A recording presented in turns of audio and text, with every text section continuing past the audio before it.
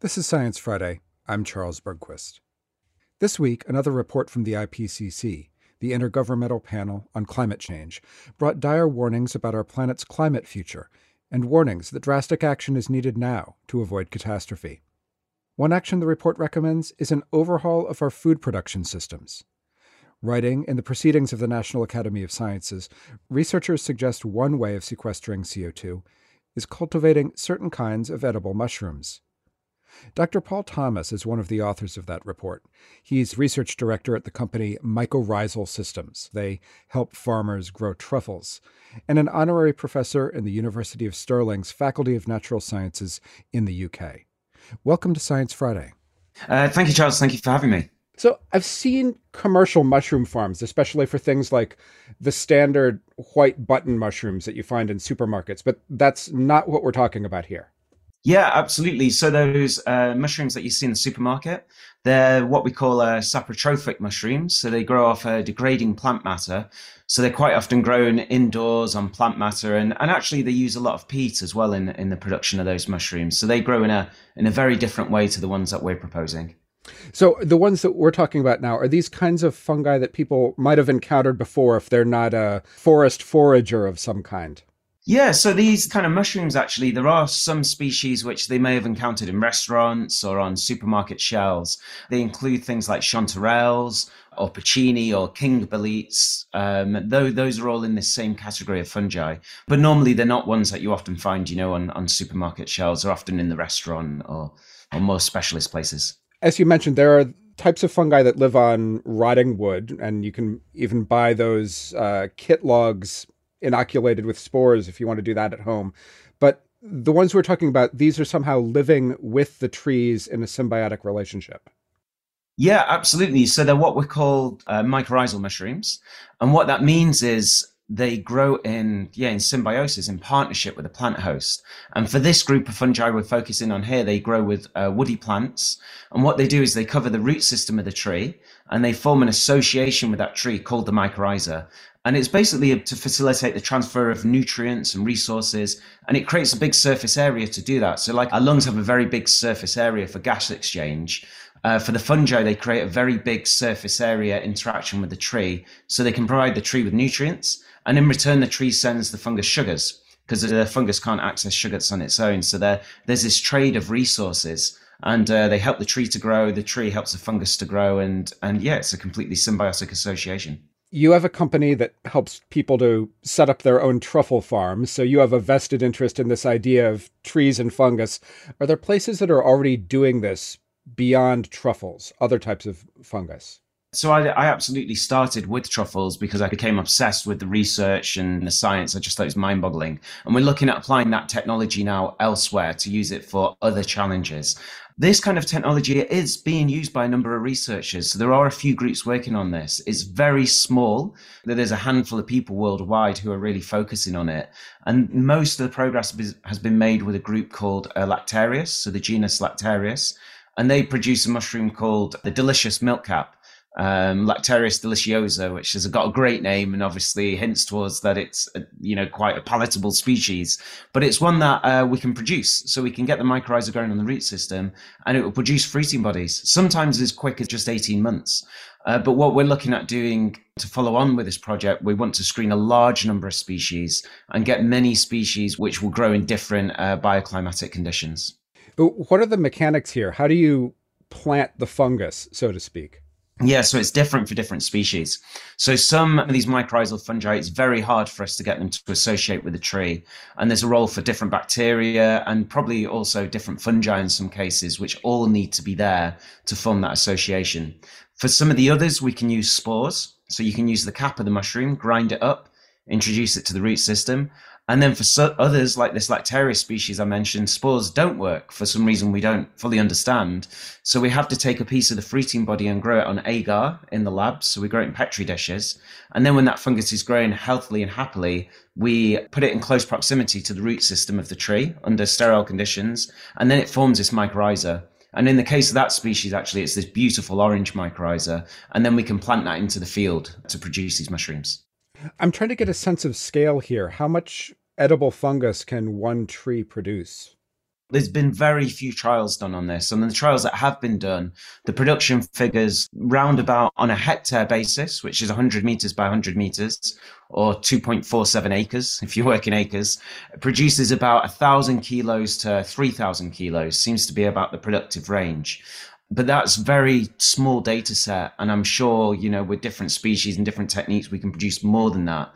But we did our analysis based on the lower end of that spectrum, based on producing 1,000 kilos per year per hectare. So it's very small volume for the land use area. But even so, if we combined it with current forestry activity that's occurred over the past 10 years globally, that would be enough to produce enough food output to support 18.9 million people annually, which is huge. And for China alone, that would be 4.6 million people annually. So the idea is to use current forestry activities, inoculate the trees with this mushroom, so we're not taking up more land area for food production. And it also opens up more land area that we can reforest with trees while still getting a food output from that land. Because there's this conflict in land use globally. I see. The current paper addresses the sort of climate advantages of doing this. Tell me a little bit about that. In this system, because we're growing it with living trees, we're planting young trees. So we're planting new trees which have got the root system covered in this fungus. So as those trees grow, they sequester carbon, they're pulling it out the atmosphere. And as they're doing it, they're producing this food crop. So it's one of the few food crops in the world where in production of the food, we're sequestering carbon, we're pulling it out the atmosphere and providing some mitigation towards anthropogenically driven climate change. We compared it to 9 other major food groups, and even our most efficient food group, which is the production of pulses and grains, they still emit carbon in their production, whereas this fungus would do the opposite. When you inoculate the trees with these fungi, they can also sequester more carbon anyway in the ground than the tree growing on its own, because you end up with a much larger area of biomass below ground, which is locking that carbon in. So it's a way that we can pull carbon out of the atmosphere, of course, through tree planting, do it on a bigger scale, but in doing so, also still get food crop from that land. So we don't have to sacrifice forests for food production. Right. But I mean, even given that, this does not seem like a very efficient means of producing food. I mean, inoculating in individual trees that need a lot of time and space to grow. Yeah, absolutely. What we really need to do is make this a really extensive, quick, cheap, easy system. So we can't rely on sterile techniques where we need to involve laboratories. Our idea is to slot into current forestry activity. So we can inoculate trees very cheaply, very quickly, and cheap is the key word, really. It needs to be very cheap per unit basis. So we can do this on a large scale. Over a large area. And then in terms of land use, it is relatively inefficient. It's more efficient than extensive beef production, but that's quite an inefficient use of land anyway. So it is relatively land inefficient, but it has all these associated benefits, all the conservation, biodiversity benefits we get with tree planting. You can have a timber crop at the end of the day, and of course the carbon sequestration. So we should view it in terms of this plethora of benefits, not just how much food is produced per meter square. How much carbon dioxide are we talking about when we're talking about the climate benefits here? So what we did is we looked at all forested areas in the world, really. So all different areas from the subtropics to the tropics to boreal areas. And we looked at different land uses. So whether it's primary forest, secondary forest, or planted forest. And the greatest potential is probably in boreal regions where you can lock up maybe 12 tons of carbon per hectare per year, which is relatively high. And then actually in the tropics, we showed that in some tropical regions, it could lead to an emission. So it might not have the same benefit. The caveat to that is the data we used from it was from 637,000 satellite and light form data points. And what they do is they look at aerial images and they work out the carbon flux of these systems. And in the tropical regions, we were showing a net emission of carbon, but probably because there was so much deforestation in those regions that it was showing an emission overall. So it's slightly complicated by the data set, but for sure, different environments have different carbon sequestration potential from 12 tons a hectare downwards. Mm-hmm. So we've been talking about this as one way of reducing a carbon impact, but how is climate change affecting fungi overall? Like all biological systems, it's a mixed story. So we see in Europe, for example, if we look at truffles, because I've done a lot of work on climate change and truffles, This year, Hungary. So Hungary produces a lot of truffles, typically produces about 80 tons a year. Their production this year was almost nothing because of the extreme heat events in Europe. And we're seeing this trend towards declining production because of increasing heat and increasing drought in Europe. A number of years ago, we published a paper predicting this was going to happen and the extent to which it would happen, and it's happening now. So there are a number of species are very vulnerable. Of course, it also means that other species can grow in areas they couldn't previously, because the climate's got slightly milder, so they can exist in that climate now. And that's been the case in the UK, where we can grow Mediterranean species now, which we couldn't have done before the Industrial Revolution. So there's this change in boundaries and there's this vulnerability, but we're in for some big challenges. I think some big challenges. Mm-hmm.